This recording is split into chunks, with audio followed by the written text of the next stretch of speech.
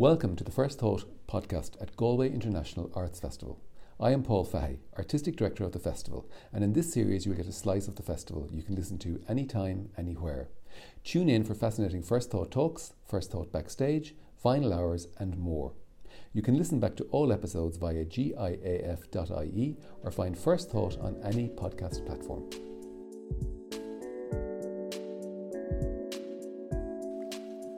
Right.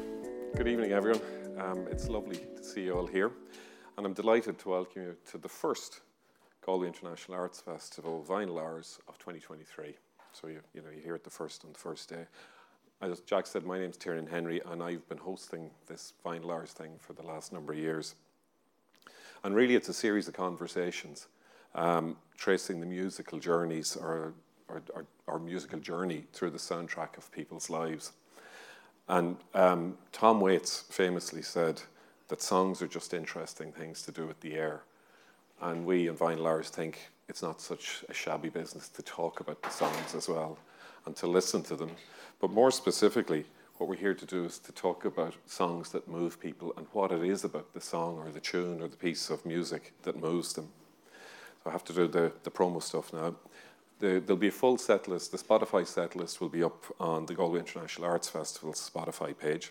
And if you like what you hear, please consider making a donation to the Galway International Arts Festival. It's a non-profit organisation. It brings arts to people in Ireland and around the world. Go to giaf.ie and click donate. But now, for today, our inaugural guest is DJ Moo from Fat Freddy's Drop, who are the first gig tonight in the Big Top just across the field. So please welcome DJ Moo.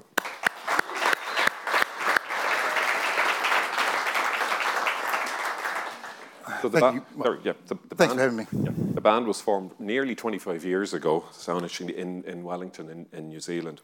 And they've released a series of albums starting in 2001 up to 2017. They've sold nearly 500,000 albums, and they've won pretty much every award that there is to win in New Zealand's music industry. More importantly, I think, which I think is such an admirable aspect about what they do, is they're an independent group. Everything they do is independent. They make the music themselves, they release the music themselves, they're in control of it all themselves. And importantly, for tonight, they have a formidable live reputation. But for today, we're here to talk to Moo about some of the songs, the tunes, and the music that moves them. So without further ado, we'll get underway.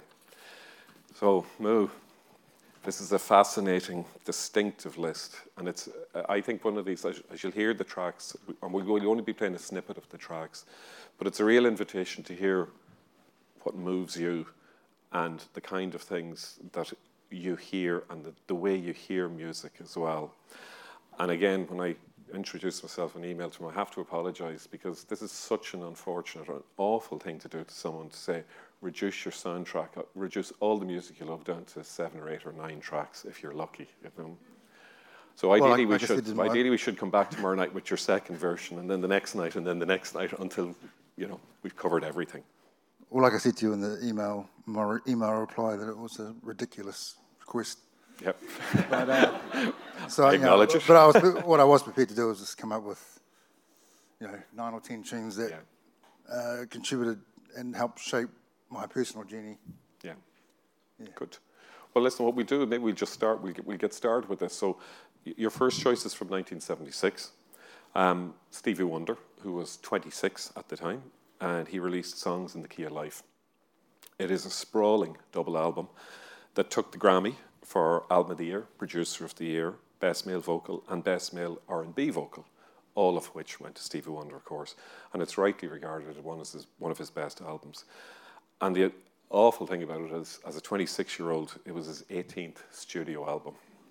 So Love's in Need of Love today, Stevie Wonder. Over to you, Moo. This selection is actually more about the album. But, of course, we had to pick a tune to actually play. I'm not a big fan of ballads normally, but this one I do like. It's mostly made it to the list primarily because it was actually the first record I think I ever bought with my own money. Right, yeah. And I inherited a lot of soul records from my older sister. I'm the youngest of 5. But a lot of her selections were quite mainstream and when this album came along, well, I didn't discover it in '76. I discovered it a little bit later. But yeah, it's an incredible album, incredibly Afrocentric, and just there's a lot of different flavours on there. And it's incredibly, it's sophisticated. And then, what age would you have been roughly? Do you think when you bought it? I reckon I was about 18. Perfect age. Yeah. And I presume you know every single note on it. I wouldn't say that, but yeah, it's one of the albums that I always go back to occasionally and have listened, and it's kind of stuck with me as an important start to my vinyl collection, really. And I mean, I can, as we're listening to it, and we listen to the other tracks as well, you can really get this sense of the groove that's going right through these tracks. I said it to you earlier when I was listening to some of these this morning, and I couldn't believe how connected the tracks that you picked are. They just seem all to flow into the next one. But and I'm wondering, because you're a producer, when you're listening to something like this, how do you hear it? Or do you do you hear it just as the listener, or do you hear it? To be honest, I mean, the harder it is to articulate why I like it, I generally find it's probably the better it is. It is a vibe, and with someone like Stevie, who's obviously also blind, I mean, all his albums are amazing. Most of his songs are great, and they're great for both the instrumentation, the musical playing, and also the singing. Yeah. And in particular, "Lovers in the Need Today" is just a great vocal. Yeah, and effortless. It just seems. Yeah. Well, that's what we do is we'll move on, because we'll stay in the 70s for your second choice, which is Donny Hathaway, and who was from Chicago. And he was a songwriter and a musician himself and a producer, and he worked for Curtis Mayfield for a number of years, but then he released his debut in 1970. And the lead-off single, which is the track that you've picked today, was released in 1969 when he was just 23. But again, just think about, listen to the groove of this as it fits into what we just listened to with Stevie, please. So The Ghetto. Well, I mean, this Everything Is Everything came out in '69. That version, it got, I think, re-recorded more in the '80s on one of his live albums. It's just the most. I think when I first heard it, was just the most soulful thing I think I'd heard. He's one of my favourite singers. I mean, it's not even really a song. I mean, there's very little lyrics. It's basically a lot of amazing instrumentation and him hitting a chorus every now and then, and that's what and him playing the chords that he's playing on the Wurlitzer just work with the chorus, beautiful. And those big fat chords. Yeah. And it's such a moving song that has no lyrics really, but I think even when I wasn't from that time or from that place, but it's quite easy to get transported to and get a sense of a feeling of where he's from and what he was going through. And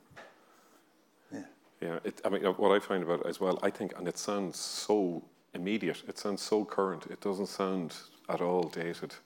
And I think maybe, I don't know whether that's simply because the way it was recorded and the instrumentation is so simple. But it just works on this notion of a groove. You see, it's not really a song, and it's 6 or 7 minutes long, and it goes by in a flash. Yeah. Yeah, he's just an amazing singer, I think. Yeah.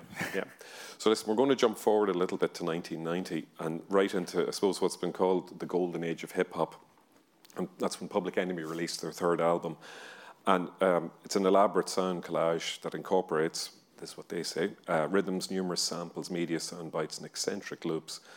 But more importantly, Chuck D reckons it's probably their deepest and most complex album, which is Fear of the Black Planet. And it kicks off, and I think, again, when you emailed me, you said, when Moo emailed me, he said, with the album choices here, he said he could have picked any track pretty much from any of these albums. But the one we'll listen to and talk a little about is Welcome to the Terror Dome. So Welcome to the Terror Dome by Public Enemy. Yeah, I think when I discovered this tune, I was going through quite a major growth spurt as far as discovering music, different types of music. I was probably in my early 20s, and I discovered I was at university, which I did very badly at. But in my time at university, I discovered student radio, and back home in New Zealand, student radio was great. It was where you would listen to find new music from all sorts of genres, and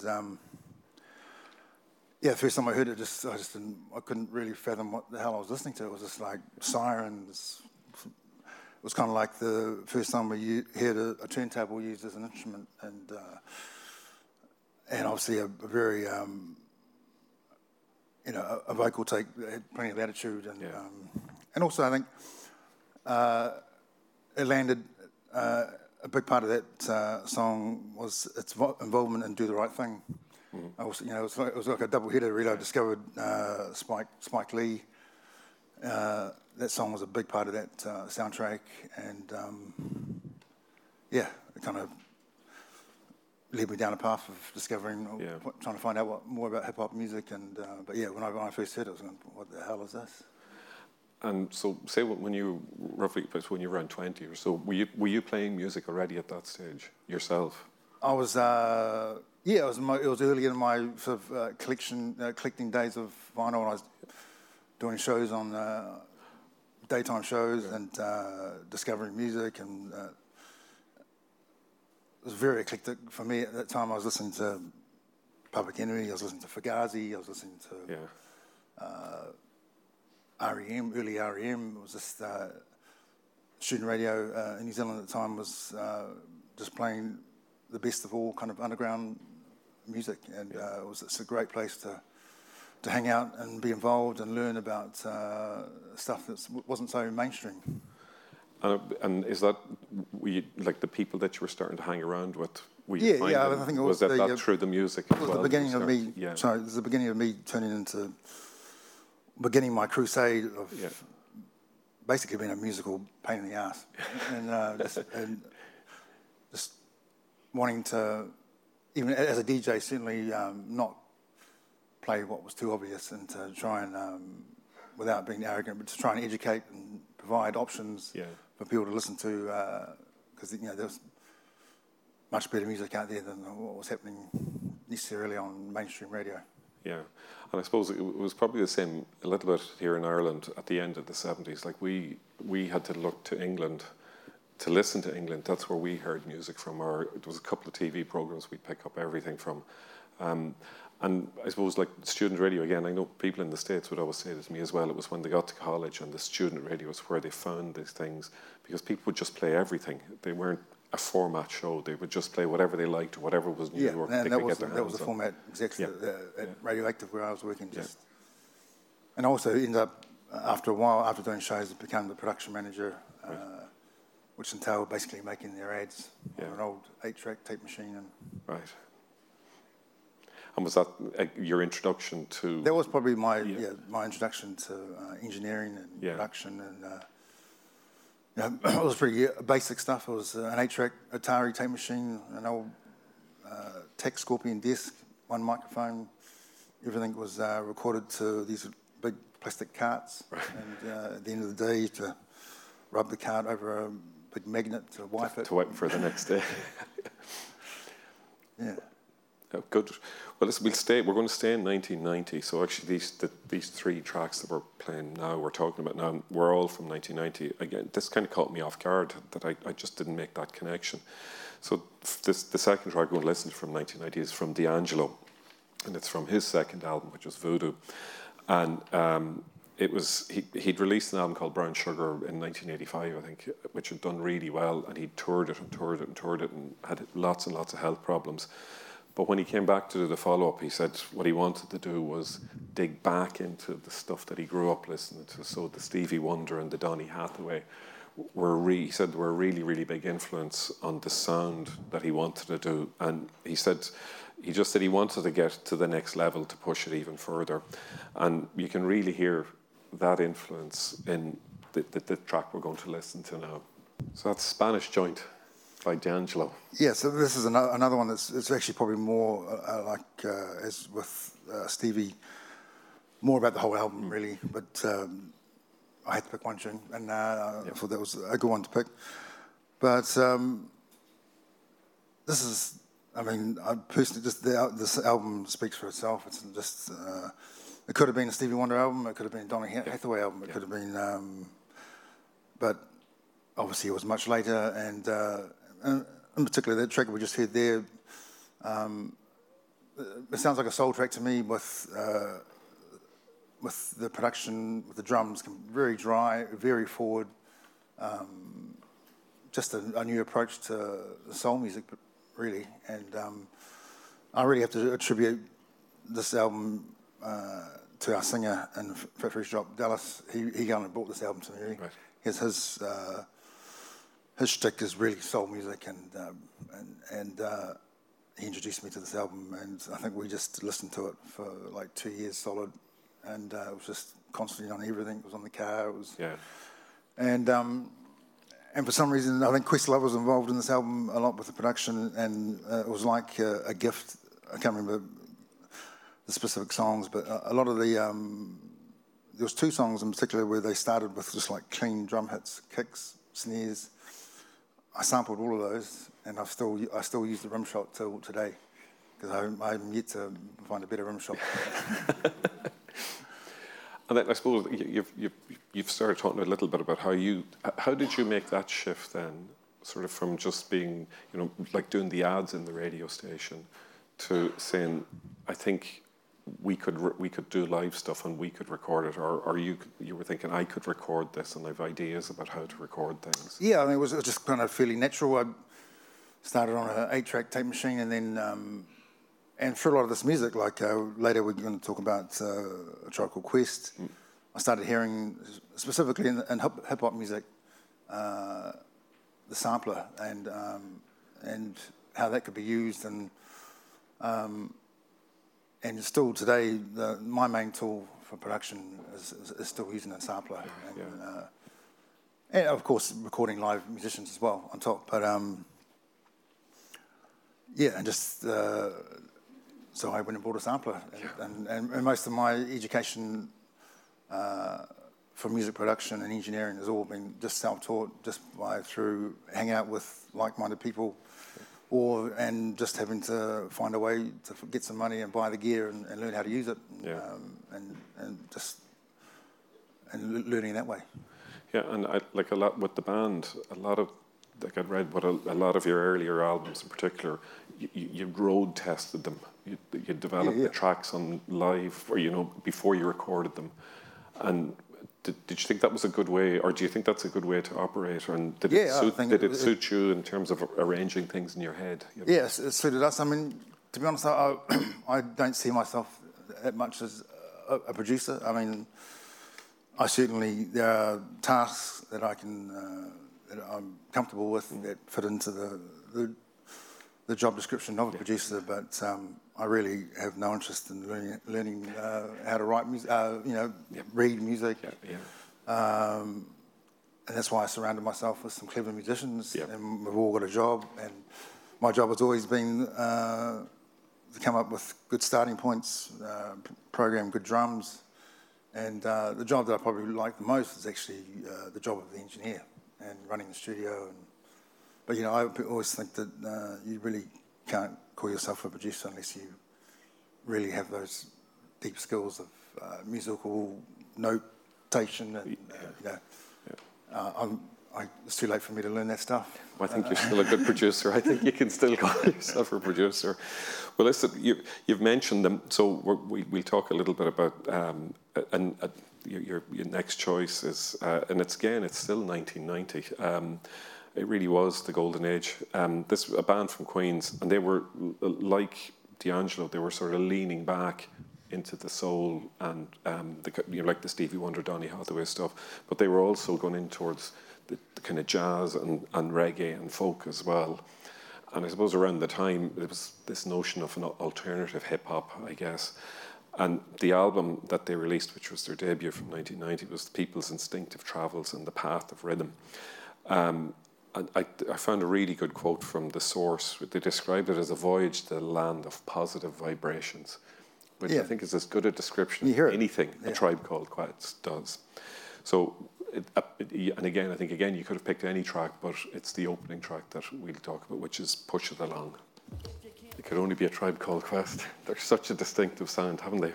Yeah, it's such a natural sounding record, the whole record, and Q-Tip's, a genius poet, and it's just all the vocals just sit on the rhythms very naturally, comfortably. It doesn't feel like there's a lot of ego, more just messages. And I think what hit me when I listened to this record was actually that whole thing about working out how they made this, and just the use of the jazz samples. And I think listening to records like this really led me to get into learning how to use the sampler and start buying. There was a long time there where I'd pretty much would walk into the local second-hand shop in Wellington where I used to buy my records, and I just bought any soul record, any funk record from 1973. Didn't know anything about it. I just bought it, took it home, and started sampling them, and learning, and took a lot of inspiration from albums like this, really. And like, as you're learning this, you're teaching yourself, essentially, like teaching yourself into this trade or skill. Like, at what point did you feel confident to say, I want people to hear this, or I think this is good enough to play, or for people to play live or hear? Yeah, I think it was definitely live. Yeah, was the vehicle and the platform for initially before recording. Yeah. As such, to actually, and that's the beauty about, and still today, how Freddy's operate is, I'm on stage with two samplers. Obviously, they're much more modern samplers now, but back then it was an MPC 2000 XL that I went and brought, and was able to put together pieces of music that were generally based around 4-bar loops that had lots of different layers. Hi-hats, kick drums, some sort of chords that had been sampled from somewhere, and drop them in and out, and go on stage with a few musician friends and improvise, really, and just see where we could go. And I'll be dropping things out, and also by that stage I was learning how to use studio effects, and so I'd be on stage with a sampler and a mixing desk and a space echo, and initially it was Dallas singing, and Toby Chang, our trumpet player, who's still our trumpet player, and they would come along to we would do it over records as well. I'd go out and get a club. I'd have a club set in a nightclub, and would set up a little bit of extra gear, and I'd play mostly instrumental stuff that was kind of just really groove based, a lot of left field house music, and the guys would just have a jam over the top, and I'd hit them with a bit of space echo, and I think the confidence to move towards recording, and I think first always came from checking these things out live and seeing if anyone actually liked what they were hearing. And I suppose it gives you the confidence then yourself, or even just as the group when you're recording, that you kind of know what it is you're trying to do. At that point, you've worked out sort of what you... Yeah, and now further on from then, we definitely will go to the stage early on with kind of a rough arrangement of something, and often that will help us kind of condense that, and get it down to a more solid, because not all the ideas are good. I mean, you just throwing things out there and seeing if they work. If they don't work, get rid of them, and then you just fine tune, and then you kind of generally know when it's working. I suppose that's probably the hardest part, isn't it? To stop fine tuning it. It's to say, right, that's ready, or we've got it, Yeah. I mean, I've never ever finished one of our records. I've been dragged away from it, generally by my wife. This done, it needed to be done 5 months ago. Yeah. And you get dragged off it, and because it is that thing where you can tinker, and then you can tinker, and then you tinker so hard, and you actually start to second guess yourself. So it's quite good to have someone that will walk away.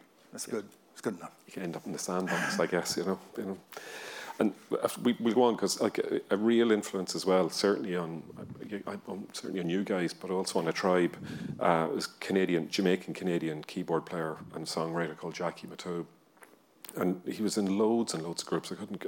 He was in the Scatolites and the Sheiks and Sound Dimension. And he's in 1980 he released another one of these extraordinary productive people. It was his 16th album, and it features Your Next Choice, which is Wall Street. So it's a little bit of a shift from what we've been hearing so far. Yeah, no, this is a tune that came out in 1980, and it's certainly not one that I actually discovered this tune maybe only 10 years ago. Yeah.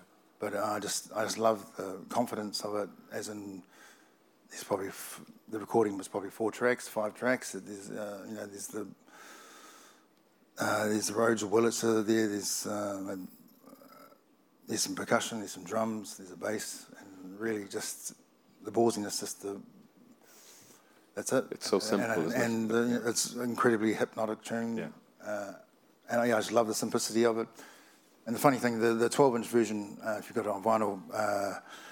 You can actually hear. It was obviously done on a tape machine, and they basically play it once through, and then they spliced it together and just played it again. Yeah. And you can actually hear the splice, and it's out of time. It comes back in slightly out of time, and it's just genius. It's just just cheeky, and it's just one of my favourite tunes. Yeah, and I suppose what I like again about it goes back. You can hear those big fat chords in it, and it goes back. It's even though it's from that Jamaican background, so we're moving into sort of the reggae stuff. You can still see that soul influence as well, where there's really simple ideas, and I suppose as you said, it's this ballsiness or confidence to say no, that we don't need to do any more than that. This is good enough, Like you said earlier, I think he's a prolific producer who's done a lot of stuff, and I think you learn. You can't teach that stuff. It's just through his the amount of stuff that he's done that he can be that confident. Just keep a tune that simple. Yeah, and again with you guys, do you ever would you approach stuff and try and just strip stuff right down to us? Yeah, I mean, a lot of the stuff that we'll go to the stage with something that simple that we kind of feel naturally probably needs more. Yeah. And then build on it. Yeah. But with 8 on stage, it's pretty much impossible for us to keep it that stripped back. Yeah. But I mean, that's live is live, and recordings are. Yeah. You can do something different in the studio. You can actually do a bit more production and make production choices to simplify things. Yeah. Yeah. And I suppose as well with the tracks we've been listening to, however complex or simple they are, they've got this really good rhythm to them. Like it's hypnotic. Everything we've been listening to, these hypnotic things that just draw you right in. And you can easily see how 6, 7, 8 minutes can go by, and you feel it's just started. Like I said, I mean, I think they probably after 4 minutes decided it wasn't enough, so they just splice it. Okay, and we'll move on because this is. I have to read this carefully. It's Moritz von Oswald and Mark Ernestus. They started Basic Channel in Berlin in the 90s, and they've recorded under lots of different names, including Rhythm Sound, which is what we'll be talking a little bit about. And it's with that in particular, that's where they really dig into those Jamaican, that Jamaican dub stuff, and they'll use lots and lots of different types of vocalists to flesh this out. So I suppose it follows on nicely just from the last track, and this one features Cornell Campbell as well. So it's King in My Empire. I love that record. Yeah, I think Cornell Campbell was one of my favourite reggae singers. Mm. And then when he hooked up with those two that you mentioned, Ernestos and Allwood, it's just that whole creation, beginning of creation vibe that they get. It's just so lo-fi. It's incredibly bass heavy. Again, like Jackie Matu, very hypnotic, with this incredible soulful vocal over the top. Kind of just the two favourite things I love, really. Just the simplicity, the heaviness, and an incredibly soulful vocal. And rhythm and sound, I mean, they've got other pseudonyms, like all their stuff I love, like Maurizio, which was more on the kind of techno and house, and a bit more clubby, but just their production style was just incredible. It was just very fat, and but not too. It's quite lo-fi. Yeah, and there's a huge amount of space in it.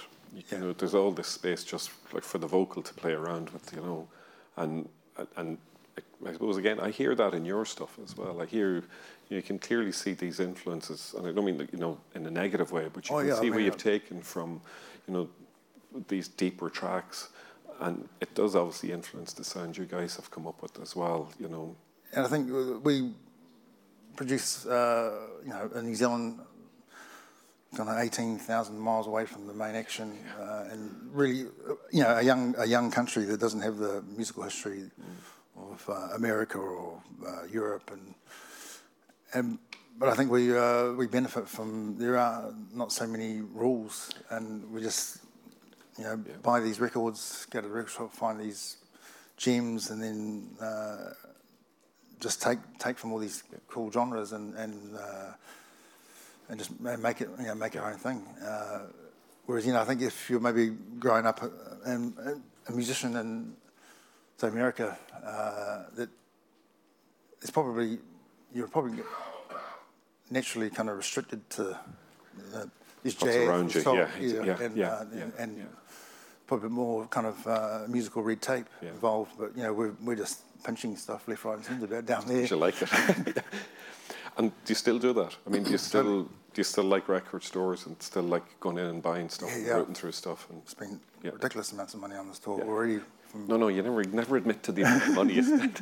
Everything was a bargain. That's what you have to say. But you still. Yeah, I mean that's a main source of my inspiration. I mean, I DJed for a long time, and DJing was definitely my entry into this world of becoming a recording artist and a beat maker. It was all started from initially being a DJ, but I don't DJ anymore. But I still buy just as many records. I'm more a collector now, and I quite enjoy that. I do a reggae show on the same radio station that I started like a million years ago, started on, and I do the reggae show for them once a month, and actually just lately it's helped me kind of focus my record buying just on reggae at the moment. Right. Otherwise, there's too much stuff. Just too much to keep up with. Yeah. Right, well, we're nearly done. We've just a couple of tracks left, and these are kind of stand alone almost, I suppose, because everything else I felt was this real connection with it a little bit, and the next one is it's an LCD sound system remix by Theo Parrish, and this was 4533, and it was commissioned by Nike. Astonishingly, they commissioned the band to make a one-track album. And in Nike's words, it was being designed to accompany jogging workouts to reward and push at good intervals of a run. So they obviously knew who they were dealing with in the band. But the band then re-released the album in 2009 just as this set of remixes. And the one you've picked is the Theo Parrish remix. So we'll just listen to a little bit of that. So why this remix one? Well, I mean, if you're not too familiar with that tune, you really need to go and source it and listen to the whole thing, because it's this choice is more about no disrespect to LCD Sound System. This is definitely, for me, it's all about Theo Parrish. I could have picked some of his own personal sections, but this one in particular, when you listen to the whole thing, he's probably one of my favourite techno producers out there. He's all about surprising you. He's all about celebrating the mistake. And when I say that, I mean things will come in, elements will drop in and out of tunes that are just too loud.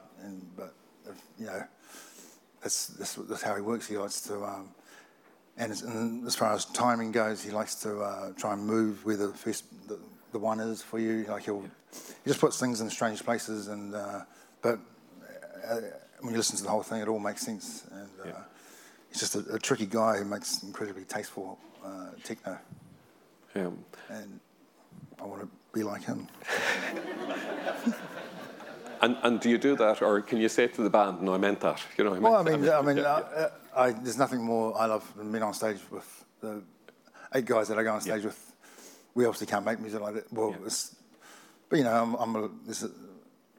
there's life outside the band. And,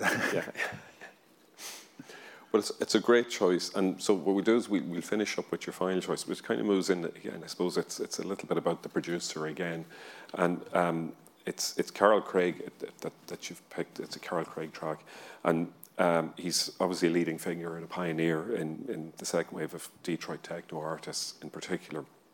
But he's recorded under loads of different names, and he's remixed everyone, from Tori Amos to Depeche Mode and Junior Boys and so on, and produced a vast body of work himself. And your last choice is the song Darkness. A bit like, for the same reasons I was bigging up Wall Street from Jackie Matu, just incredibly confident that he didn't need beats on this tune. I just love the rhythm of it, and it's just a true celebration of synthesizers and simplicity and that whole hypnotic thing again. And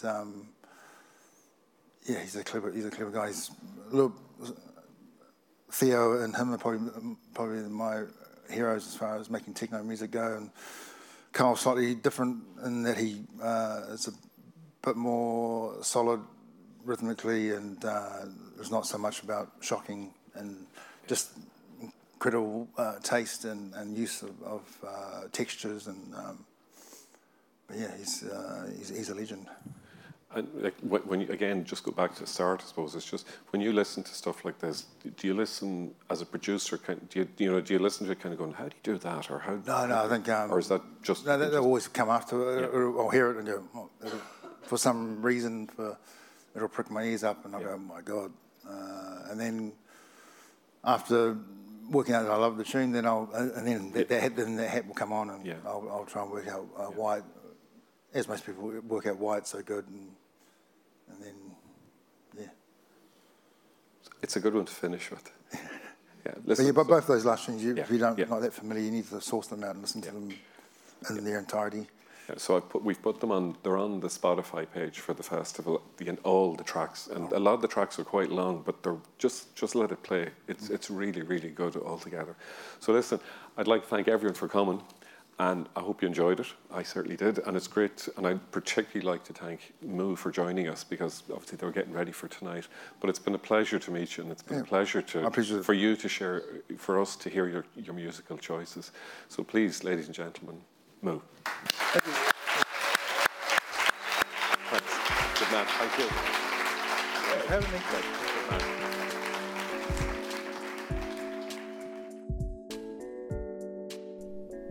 Thank you for joining us for this episode. For more episodes, visit giaf.ie or find the First Thought podcast on any podcast platform. First Thought is presented in association with the University of Galway.